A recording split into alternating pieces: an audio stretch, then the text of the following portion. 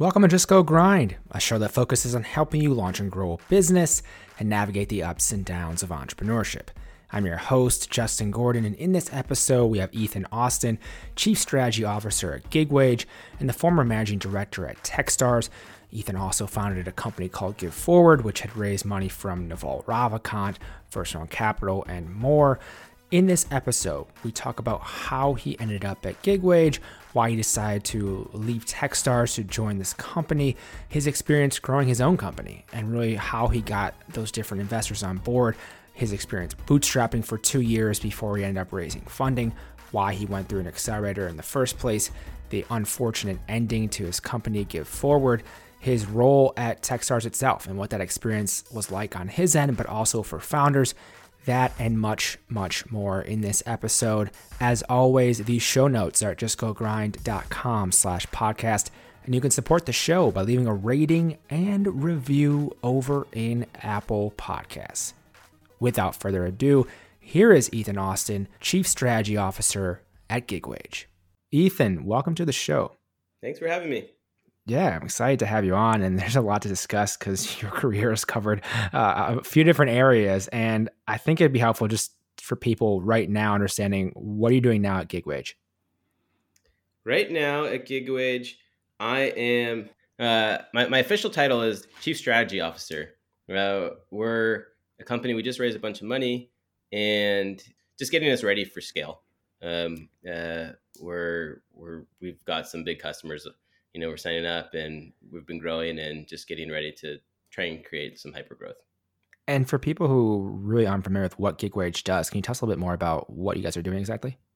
Yeah, so GigWage is the easiest way to pay gig economy workers or 1099 workers. So just the way a Gusto or an ADP does payroll for W-2 workers, we do payroll payments, banking for 1099 workers so that they can get paid where they want to get paid, when they want to get paid, and how they want to get paid. And with this, Ethan, you've started a company. You've been at Techstars before. Why did you decide to join GigWage? Yeah, that's a great question. I've been I always think of myself as a founder first. I did investing for 4 years, and I love that job. Investing, it's as close as you can get to being an operator. And you've probably heard this before. It's the highs aren't as high and the lows aren't as low. But it's every day you get to help people. Every day you get to move things forward a little bit. And I just had kind of an urge to jump back in as an operator. I'm 39. I'll be 40 next year. I figure I have another, one or two at bats to kind of hit that home run. And GigWage just was an opportunity it was an awesome opportunity, both in terms of macro, where the market's going, where the company is going, and then the leadership team, and an opportunity to make like a big impact for a lot of people out there who, in the gig economy, who kind of have lumpy incomes, and just kind of create a better, just a little bit easier life for a lot of people. I don't think that we're going back to a world where gig economy workers don't exist. I think this really is kind of the future for a lot of people and how they're going to work. And so if we can help make their lives a little bit better, it's something that got me really excited. And with this as well, then, Ethan, taking a massive step back, how did you first get involved with startups? What was your interest in the beginning? Yeah, I don't think I had an intention to jump into startups. When I left college, I'm dating myself. I graduated college in 2004. All of my friends, they want, the cool thing to do is investment banking back then. Everyone was going to Wall Street. And I ended up going to law school, not by choice, but more like by default, because I was a poli-sci major and I didn't know what the hell I was going to do. And so startups wasn't something that was on my radar at all. It wasn't something that was cool or sexy at the time. And more than anything, I came across a problem that kind of kept punching me in the face that I couldn't stop thinking about. And I couldn't, that wasn't being solved in the world, and seemed like an opportunity. And I ended up taking that opportunity, against the better wishes of a lot of people around me, I'd probably say. But it just seemed like the right thing to do at the time. with that, I mean, with with other people maybe saying you shouldn't, or also your friends or other people going to investment banking at the time, which I've heard repeatedly was definitely really hot at that point in time. For you, then, I mean, what was the conviction around getting into startups? Like, what was it about it? It wasn't the idea of startups. I don't even think I knew the word startup at the time. Probably it was more just this idea. There was a I during law school I trained for a marathon, and so the company I started was a company called Give Forward, and we gave people um, crowdfunding pages to raise money for their loved ones' out of pocket medical expenses. And when we started this, the word crowdfunding didn't exist. Kickstarter didn't exist. GoFundMe didn't exist. Like we were kind of out in front of this, trying to create something that hadn't existed in the world really, in the same way that we think of crowdfunding now. And when I was in law school, I got a fundraising page to raise money for St. Jude's. It's a children's cancer organization, for the marathon I was running, and I thought it was such a cool idea. I was able to raise a bunch of money from friends and family. And this is a time I didn't even have Facebook or social media at the time. It's just like emailing people, and I started running on the street in a banana costume and promising people I'd run the marathon in a banana costume if I hit a certain goal. And sooner, it's like handing out like little flyers on the street, literally to people. And Wow. sooner than later, then I had people from across the country donating because word spread. And again, this is before social media really existed. So like to me, I was like, this is wild that so many people are donating to my cause. And the challenge I saw was that I picked children's cancer. My dad died from colon cancer when I was a kid, so if I could have, I would have picked colon cancer to run for, but that wasn't an option in the official charity partners for the marathon.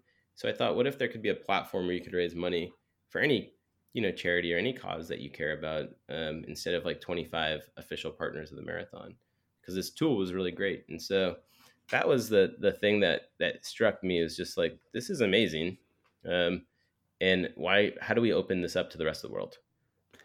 And from there, I really couldn't convince anyone to do it with me, because all my friends had jobs, and I tell them, you tell someone of a new idea, and you have eyes that would kind of glaze over, and most people nodding their head, telling you, yeah, that's cool, seems like a great idea, but I'm making $100,000. I'm pretty happy doing what I'm doing. Like, good luck. Yeah. And so I probably wasn't going to do it, honestly. And then I got introduced to my co-founder, who was already starting something like this. And she had the guts to start it without a co-founder, non-technical, without enough money to build the site, and just kind of jumped into it. And, I figured if she's doing this, she's brave enough to do it. I should too. Right. And so I joined her, and we launched it in August of 2008, and went from there. How did you meet your co-founder? She got introduced to me, from an ex-girlfriend in college, who I told maybe a handful of people, of the idea that I was thinking about, and she met my co-founder at a Super Bowl party in Chicago, and called me up and said, "Hey, this idea that you've been talking about, I just met someone who's doing something really, really similar, and you should talk to her." And I reluctantly, I think a month later, I hadn't called her yet, and I was studying for the bar at the time, and my ex girlfriend called me back. She's like, "You talked to her yet?" I was like, "No." And so I finally picked up the phone and talked to her, and the minute we talked, it felt like it finally clicked, because it finally felt like someone actually understood what we were talking about, instead of getting the eyes glazed over look. It was, I think we were supposed to schedule a talk for like 30 minutes, and we talked for like 3 hours. So, so it was pretty clear pretty quickly, like, oh, there's something here. Like, we could maybe do this. And you mentioned like didn't have the financial means at that point, or she didn't at least, to carry this through or have the necessary technical know-how. What were some of the first things you guys did then to build this into an actual company? We didn't do anything quickly. I'll tell you that. We bootstrapped for 2 years. That was what we had to do. we got lucky 2 years later that we became one of 10 companies in the first class of Techstars, what would become Techstars Chicago. And that was just by chance that we got into that class. I think there was 500 or 600 companies applied, and we were one of the 10. And it was just a little bit by chance that the person who was running it at the time, a guy named Sam Yegan, whose wife's coworkers, like niece, needed a medical fundraising page, and Sam was in tech. He was the founder of OkCupid, and then later ran Match Group, and like Tinder and Match and all those companies. So he was in tech, and his wife asked him, "Can you help set up a blog with a PayPal widget?" That's what people would do back then, Yeah. because crowdfunding didn't exist. And he's like, "This is insane! Like, they're asking me. I'm like 5 degrees away from this person. They're asking me because I'm in tech. They think I have the know-how to do this. This is crazy. This is a real problem." And then a few months later, we came around and applied. And so it was just kind of by chance that he had seen the exact problem that we were solving that we got into that program. Did you, at that point, I mean, did you know right away that you wanted, I mean, obviously you mentioned bootstrapping for a while, but that you wanted to go through an accelerator in the first place? Or like, how did the choice of even doing an accelerator come about? No, this was 2010. Accelerators didn't really exist in the way that they exist today. There was Y Combinator. Yep. I think Y Combinator and Techstars launched within a year of each other. Techstars, I think, launched maybe in 2007. So like this was the first accelerator in Chicago. Yeah. They weren't something, now there's a zillion accelerators, right? Yeah. They weren't something that were widely known. So this was the first one to hit Chicago. And we weren't aware of it, but like when we saw it, what they were doing, we said, "Wow, this seems awesome." And even then, even after we got accepted, I think it was like 6% equity, and we had no funding, we had nothing, we had a bunch of interns, and we still thought to ourselves, should we do this? Is it worth it? Which was like the dumbest question, ever. It was 100% worth it. It was probably the best decision we ever made as a company. But it wasn't clear to us in the beginning. It was kind of nebulous, like what we were going to get out of it. But it was transformational for us. And they took equity obviously from that, and that funding. Did you raise more funding pretty soon after that, or how did that go on actually funding the business side of things as well? Yeah. So following that program, we raised a $500,000 angel round, immediately following the program, and then about a year after that, we raised a seed round from First Round Capital and Founder Collective, and then went on to raise more capital from there. So it definitely helped us raise capital. Like we never would have been able to raise capital without that. I think a good example. So we ended up with a bunch of great angels coming out of the program, and our lead mentor. We had a lead mentor guy by the name of Tim Krauskopf, and he had created what would become Internet Explorer. So he'd taken a company public for $1 billion. He was in the browser wars with Mark Andreessen back in the day. Like he was this person who had done so much, and he took us under his wing. Like we didn't really know what we were doing, and it's so helpful when you're raising capital to have someone that takes you under their wing like that, because no one would trust us, right? Like even coming out of the program, like we still had a lot to prove. Yeah, but they trust him, because he's a lot of credibility in the space, and he helped us get our first 40% of that round on board. He called up some of his friends, and he was putting in money. They were going to put in money. And like getting that first 40% was so critical. It then helped us lever up. And we ended up getting David Cohen on board, the founder of Techstars. We ended up getting JB Pritzker on board, who's now the governor of Illinois. And all these people on board, because that fundraising, like we had momentum in that round because of Tim, basically. Yeah. And all of those things end up levering up. So, a year later, we got First Round Capital and Founder Collective on board. And we had pitched First Round Capital back in 2009 and 2010, and they said no each time. And then 2012, they said yes. And sometimes I joke, obviously things had changed a bit by then in terms of the the crowdfunding landscape, it was clear that this was probably going to be a thing by 2012. Yeah. And we had more traction by that time. But it also matters. Like I always joke, like just as important as what's in your deck is who makes the introduction for you. And David Cohen, the founder of Techstars, in 2012 made the introduction for us. And who was an investor in our company at the time. And I think those things just end up making a big difference. And so it was instrumental in not just helping us land our first round, but our next round and our subsequent round after that. Yeah, the mentor side of things, I've heard that repeatedly from people that have gone through different accelerators. Like you said, the landscape's much different at this point. There's just way more of them.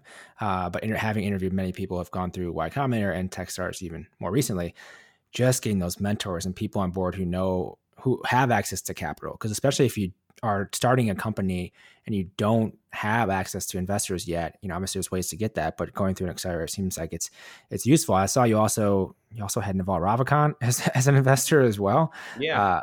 How was it? Was he an angel investor of yours? Or did they come later? I'm just curious because he's obviously well known at this point. Yeah, Naval was an angel investor. So he was a funny story. So Naval, we used AngelList to get the last 20% of our angel round. So we had 400,000 closed and we had another 100,000 open. We used AngelList, and AngelList, this was end of 2010, like December 2010. AngelList was brand new at the time. And Naval was literally he was emailing people out. So when we submitted our thing to AngelList, it was Naval, like on Christmas Day, sending out the email to like his buddies, who were he's seeding AngelList still. It was still very manual. Yeah. And Howard Lindzon, who's a great fintech investor and just a great consumer investor, had become a great friend, joined on. We ended up getting him from that email from Naval. And so we started building a little bit of a relationship with Naval then. What was funny was I have a friend now, Brendan Baker, who's one of the first employees at AngelList, and it was him and Naval who were doing, and Nivi too, I think, who were doing a lot of the customer service. And I'd be emailing them like at midnight Chicago time, and like they would be responding, 2 minutes later. And I didn't realize at the time that it was actually Naval half the time who was responding. And I was just really impressed by that. By that time, Naval had been a successful entrepreneur. He didn't need to be responding, immediately following an email from a random user, but he was, and obviously he doesn't do that today. But I was just really impressed with his hustle. Like there was a saying at the time, like you can big time people, which is to kind of ignore them and just, but I coined a phrase as he would small time people, in terms of making people who were not important at all, like me, feel like I was the CEO of Google. And I think that really stuck with me. We were so customer service driven in our business that just attention, like always, it stood out to me. And he jokes with me. He's like, I wrote a blog post about it once, and he's like, that blog post wasn't really helpful because now everyone expects this of me, and it's not the reality. Like I can't do it at scale. And so I maybe have done him a disservice in that blog post years ago. But long story short, 2012, we'd already signed on Founder Collective to lead our round and First Round Capital to co-lead our round. And we were filling out with some strategic angels. And by that time, I had moved out to San Francisco, and it was actually roommates with Brendan Baker, my buddy who was that first employee at AngelList. And he said, well, what about Naval? And I never thought we'd get Naval in the round, but I just emailed him and he said, yeah. So it was this kind of, it just kind of came full circle a little bit. Yeah, that's crazy. And I'm sure, today Naval has gotten, much, much bigger in terms of press and attention because of podcasts he's done and other things he's talked about. And he's, exploded at this point. There's no way he could possibly do that. It really would be impossible for him at this point. But with the business too, then. So with Give Forward, you obviously mentioned a lot on the funding side and how that went, which I think is really helpful for people. But one of the things you mentioned early on was you said you had interns. Who was the team early on when you were building this thing, especially in those 2 years? team started? The first 2 years was all interns. I mean, we had no money. We literally printed our own business. It's funny to even say we had business cards back then. But we printed our own business cards, and we had this shared office, and we used a paper cutter like you'd see in an elementary school teacher's classroom.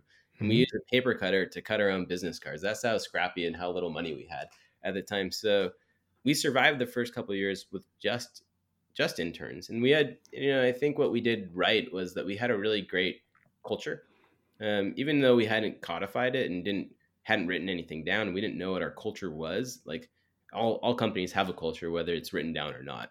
Yeah. And it was fun, and we did like a lot of fun things. Like we're just kind of goofy. It was like 6 or 7 of us in a cramped little office that was meant for a single lawyer or an accountant, and we'd all, it's hot in there because there was like way too many bodies in there than should have been for an office. Way too many laptops that were old with bad fans running hot, and it was just like it was crazy. But we made it fun. We did scavenger hunts and we did burrito eating contests, and the whole office was just it was just a fun place to be.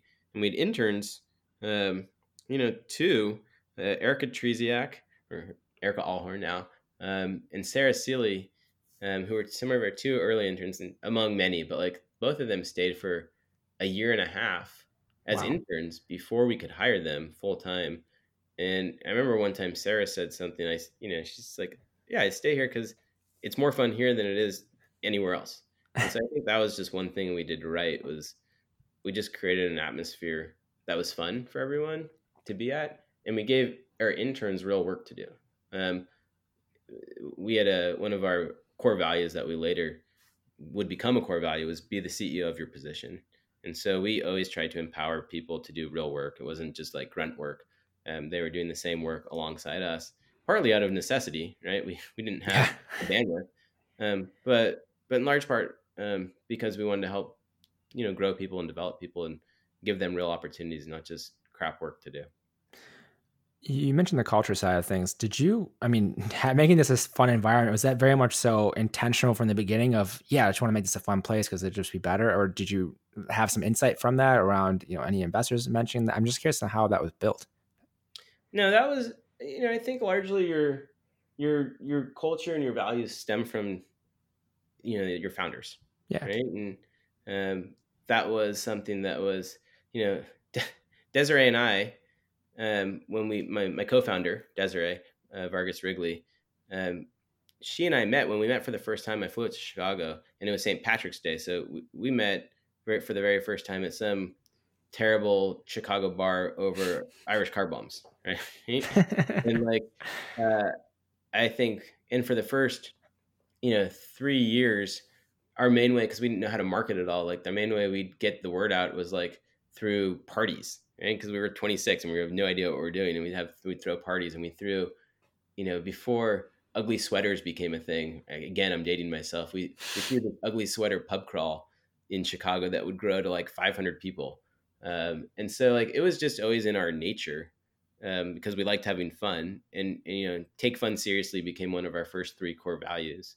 Not because we were trying to be strategic, but because we were like, well, we're working really hard. This might as well be fun as well.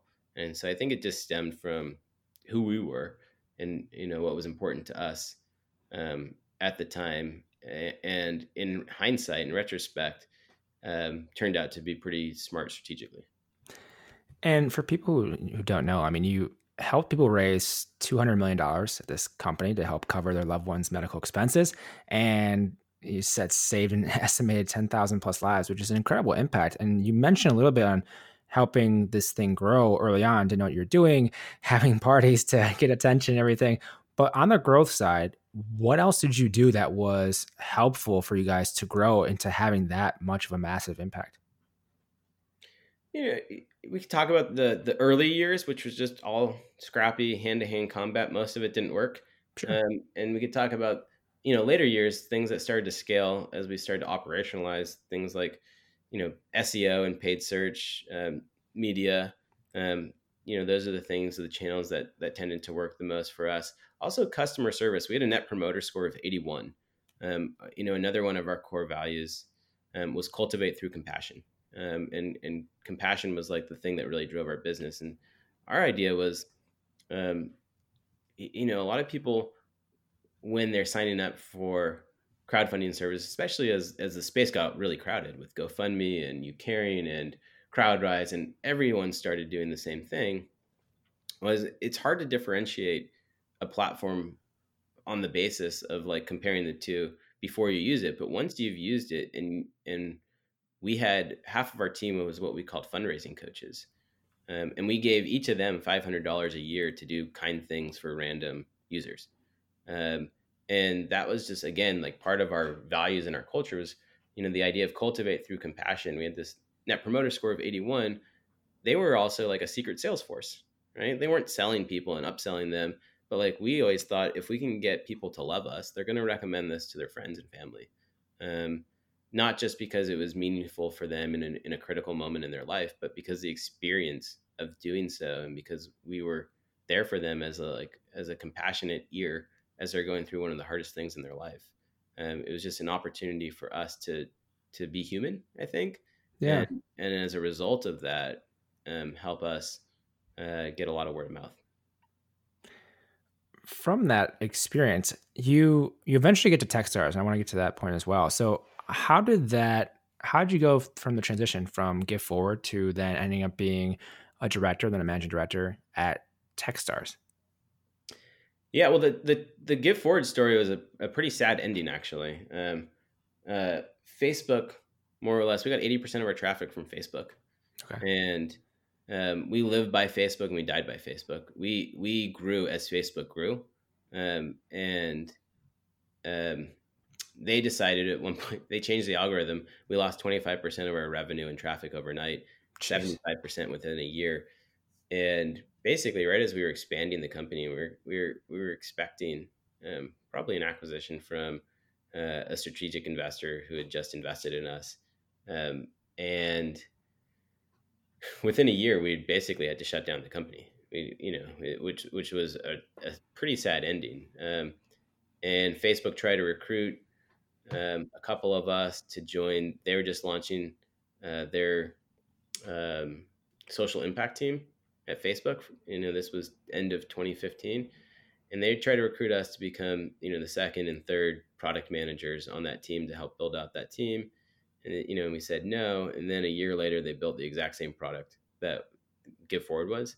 So they more or less just kind of closed us down, which was after 8 years was a really hard way to end things. And in that process, I was telling all, our investors, what was happening. And one of them, as I mentioned before, was David Cohen, the founder of Techstars.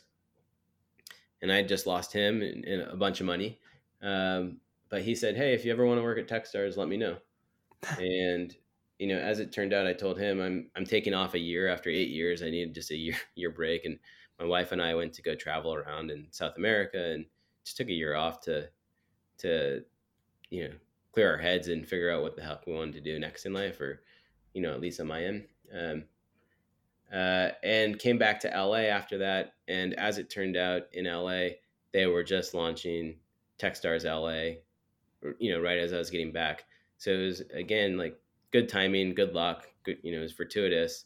And Techstars had been such a meaningful part of my life and was everything that, not all the success of GiveForward, but like we wouldn't have got our start without Techstars for sure.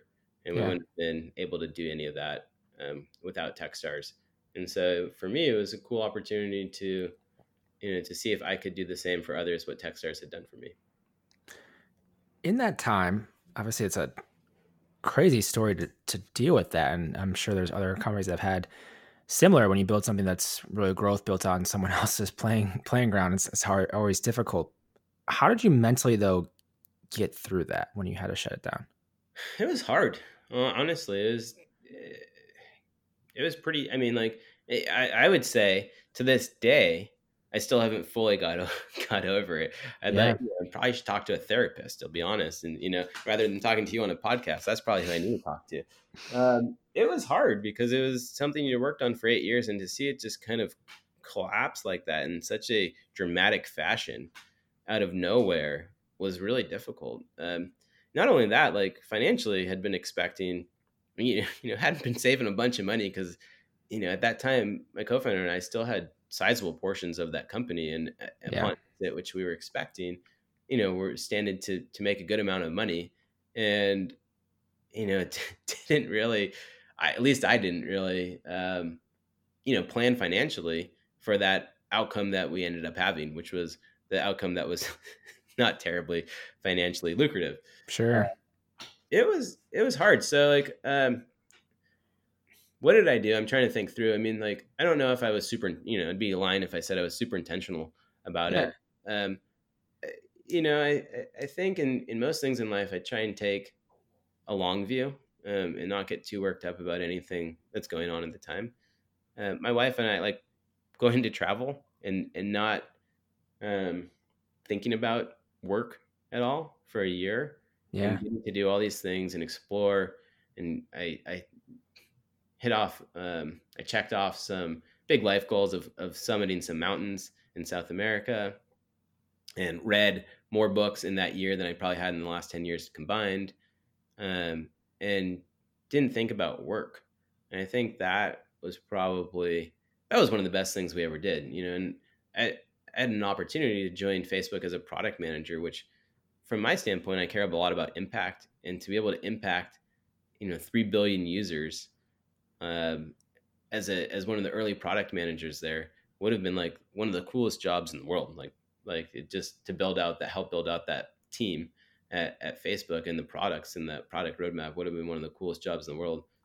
But instead, I said, no, I can't do this because my wife and I have already committed to traveling, and Yeah. they weren't willing to wait until I came back. And I have no regrets at all, even though that would have been an incredibly cool job. I have no regrets at all about the traveling.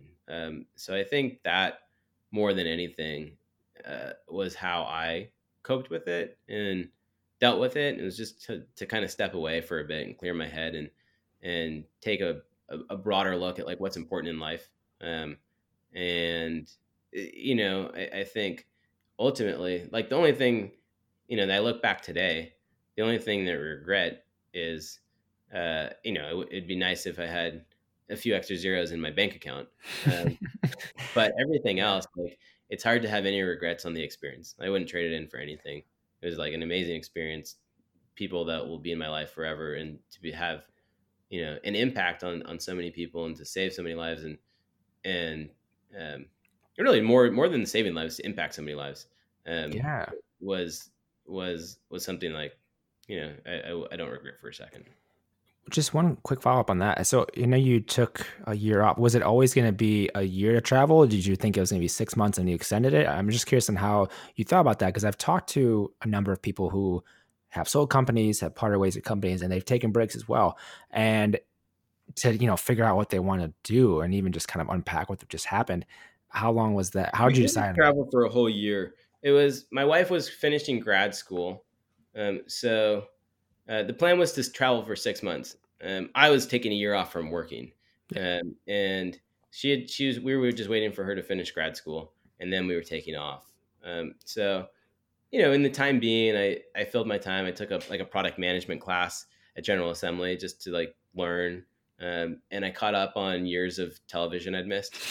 Uh, just I didn't watch TV for years, and caught up on all the things I'd been, you know, that's probably always the biggest regret. Actually, is like you do this company and you become so tunnel vision, so singular focused, you miss out on all these other things in life.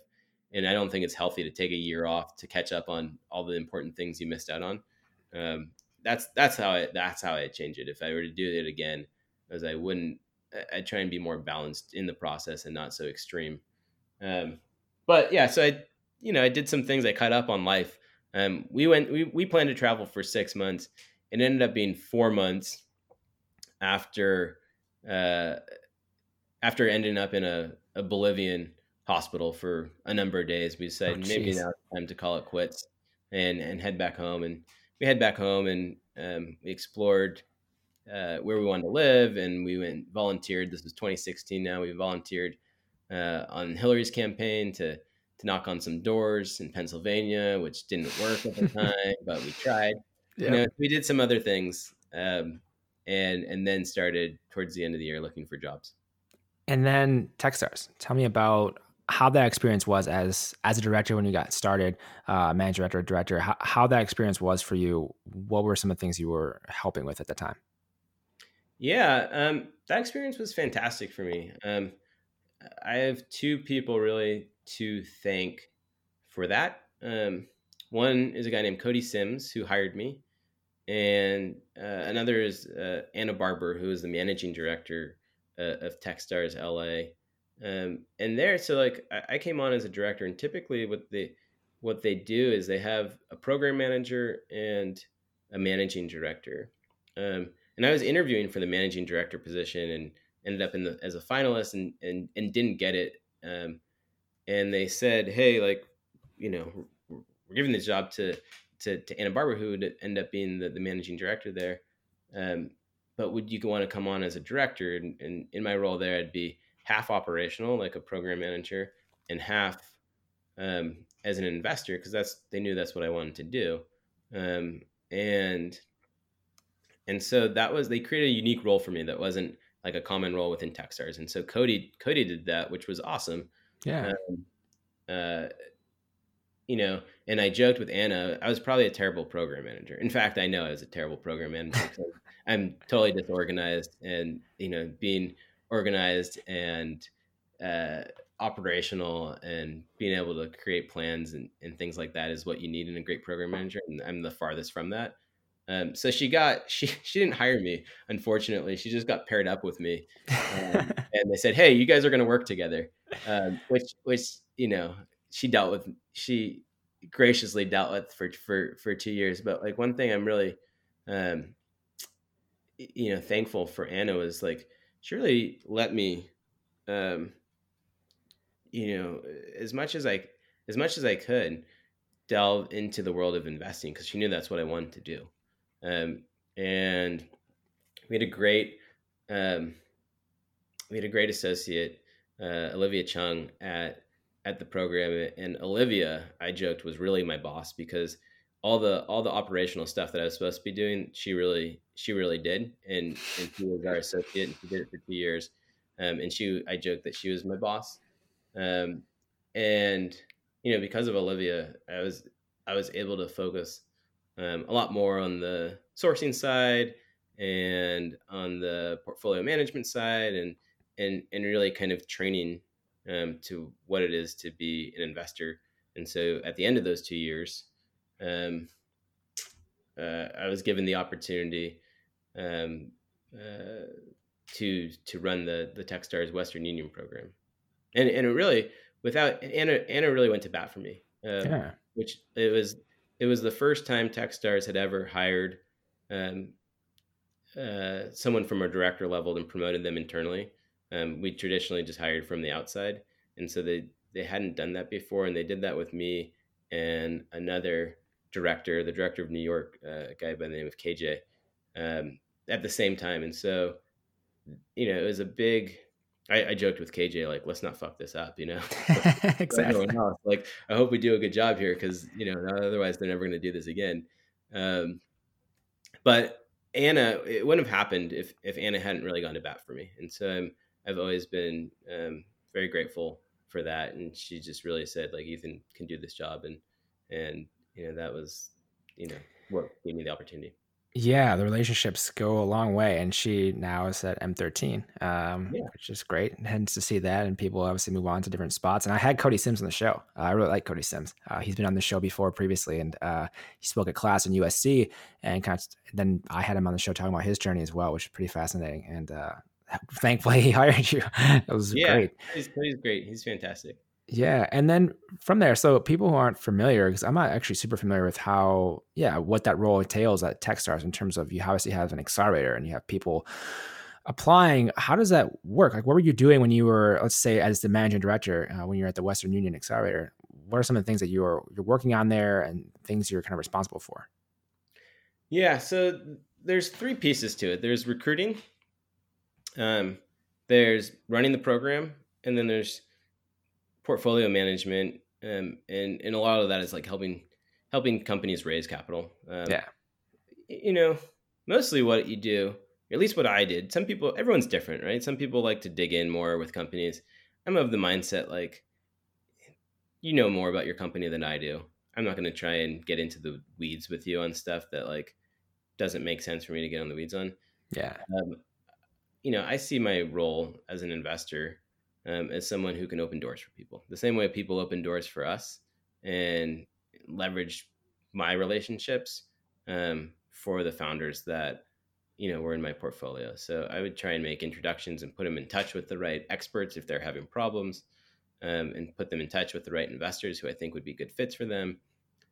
So that's a lot of what you're doing during program and especially post program.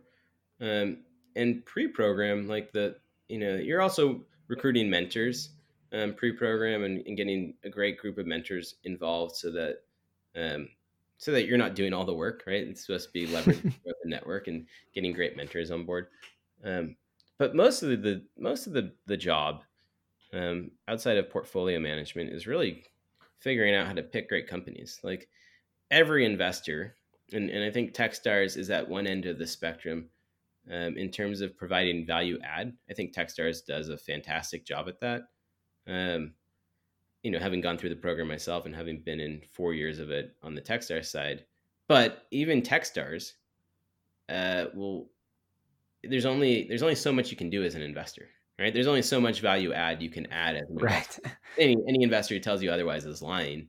Um, and so the key to this job is really picking great teams that don't need your help, right? Picking the teams that are going to do great with or without you, and convincing them to do the program. And so that's, I think, where most MDs make their money is really you're in sales. Just like a CEO of a startup or any founder, your job is always sales. For people going through that process of if they actually are applying to Techstars or are curious about that from the founder side, what does that program entail, or what can they expect from the program? The process of applying. Yeah, and then once they're in, what does that actually look like? Obviously, you just mentioned some of those value add things of Sure. opening doors, but I think people would, if they're founders listening who are curious about going through Techstars, would be helpful to Yeah, hear a bit more. sure. Going through Techstars is intense. It's like, I'll tell you that right now. But it expands your mind and expands your network in ways that are exponential. Um, you're essentially doing not a job on top of a job, because you're not doing things that you wouldn't be normally doing as a company.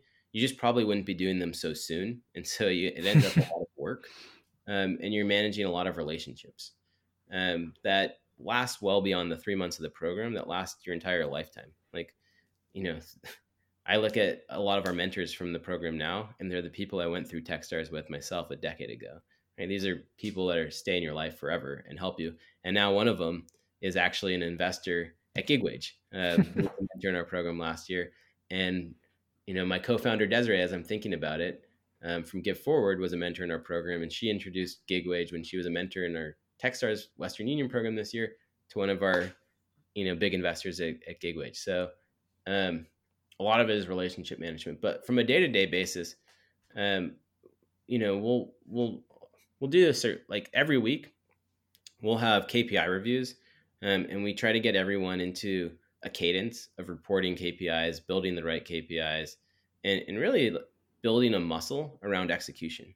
Like, we can't tell you the right things to work on, but we can help teams start to create a little bit of formal processes around execution so that they leave the program executing at a higher level than when they came in, right? So that's like a big piece of the program. um, the first month of the program is all about meeting mentors. We'll have between 80 and 100 mentors they'll meet with in Jeez. 20-minute sessions, which is a totally overwhelming and an exhausting process. But at the end of it, you end up picking, let's say 5 to 7 mentors that you'll work with during the program. And sometimes you'll work with these people well beyond the program, and you'll keep in touch with them the rest of your life. The other, say 75 mentors you met with and you're not working closely with, you're staying in contact with them, you're emailing them weekly, giving them your updates and asking for help. So whatever problems you're facing, you're asking this group of mentors for, and now have this really big network of people that are here just to help you. So, one of the things we stress is weekly, email updates to your mentors. And most startups out there do monthly. And once program's done, we suggest going to monthly. But that's one of the most important things I think as a founder you can do is just communicating with your network and staying engaged with them, because they can't help you if you're not out there telling them what you need. So that's a big part of the program. Every Wednesday we'd have an event internally. That's just kind of for fun. We'd have family dinners. We'd bring in speakers, people who've been successful entrepreneurs and had big exits, and also people who have failed stuff as well. Just have founder stories that were always, I think, off the record. Just really interesting stuff. And then we did, there was some level of getting like a little mini MBA. Right, there was educational stuff. There was workshops, and we'd usually have 1 to 2 workshops a week or so throughout the program. For you, Ethan, looking at this experience, you've been a managing director at Techstars. You've been a founder. You've now you're at another startup. For people curious about whether some people go back and forth between being a founder, being an investor, for you, why one or the other? I mean, I know you weren't intentional necessarily. You're getting into startups. You just happen to want to do this company originally. But how do you think about that in terms of investing versus kind of running a company? One is certainly easier than the other, right? Running a company is harder. I imagine there will be a time I get back into investing, right? I'm not quite 40. My thought on being in a startup is, we never crossed that finish line with GiftForward, right? And I told you there's still that chip on my shoulder. It's like I want to have that big exit. I want to see what how big we can build this, and how big we can do something, and how much of an impact I can make on the world. And you can do that more directly going all in on one company than spreading out and having a smaller impact on 20 or 30 or 40 companies. And so, I imagine, you see a lot of people switch back and forth between the worlds, going from operator to investor to operator to investor. You mentioned M13, my friend Gotham over there. He was an investor at General Catalyst, who actually I met him when we were in Techstars in 2010. He was in General Catalyst. Then he went out and built NatureBox. Did that for 5 or 6, 7 years, raised like $80 million, and then became an investor again and partner at M13. And so I think you see this. You tend to see it a lot. I think it's probably from people who, I don't know, maybe in their nature they like variety and like exploring different parts of their brain. So I explored one part of my brain for 4 years and want to kind of extend and explore a different muscle and different parts of my brain, with GigWage. And, one day I might be an investor again. Who knows? Exactly. Ethan, I'm a big reader, so I'm always curious if anyone has any suggestions, any particular books, personal and professional, that just have been impactful for you or you suggest to others? Yeah. One book that we would have everyone read at GiftForward. We're big Seth Godin fans. And a book, Linchpin, was super important for us. And we had, I don't know, 50 copies of it or so. And we gave it to everyone upon, getting at the company, joining the company. And I think that one was super impactful for me. There's a bunch of other books, but for one that we, literally instituted into our onboarding process, that one encapsulated a lot of the things and a lot of the way I felt already, and my co-founder Desiree felt, and it was simpatico with our existing culture, and just summed up so much more nicely by Seth Godin, who's such a great writer.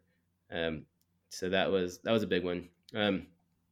Tony Hsieh's book, Delivering Happiness, which it was all about creating culture, was incredibly impactful for us as well. We read that book in 2010 as we were going through Techstars.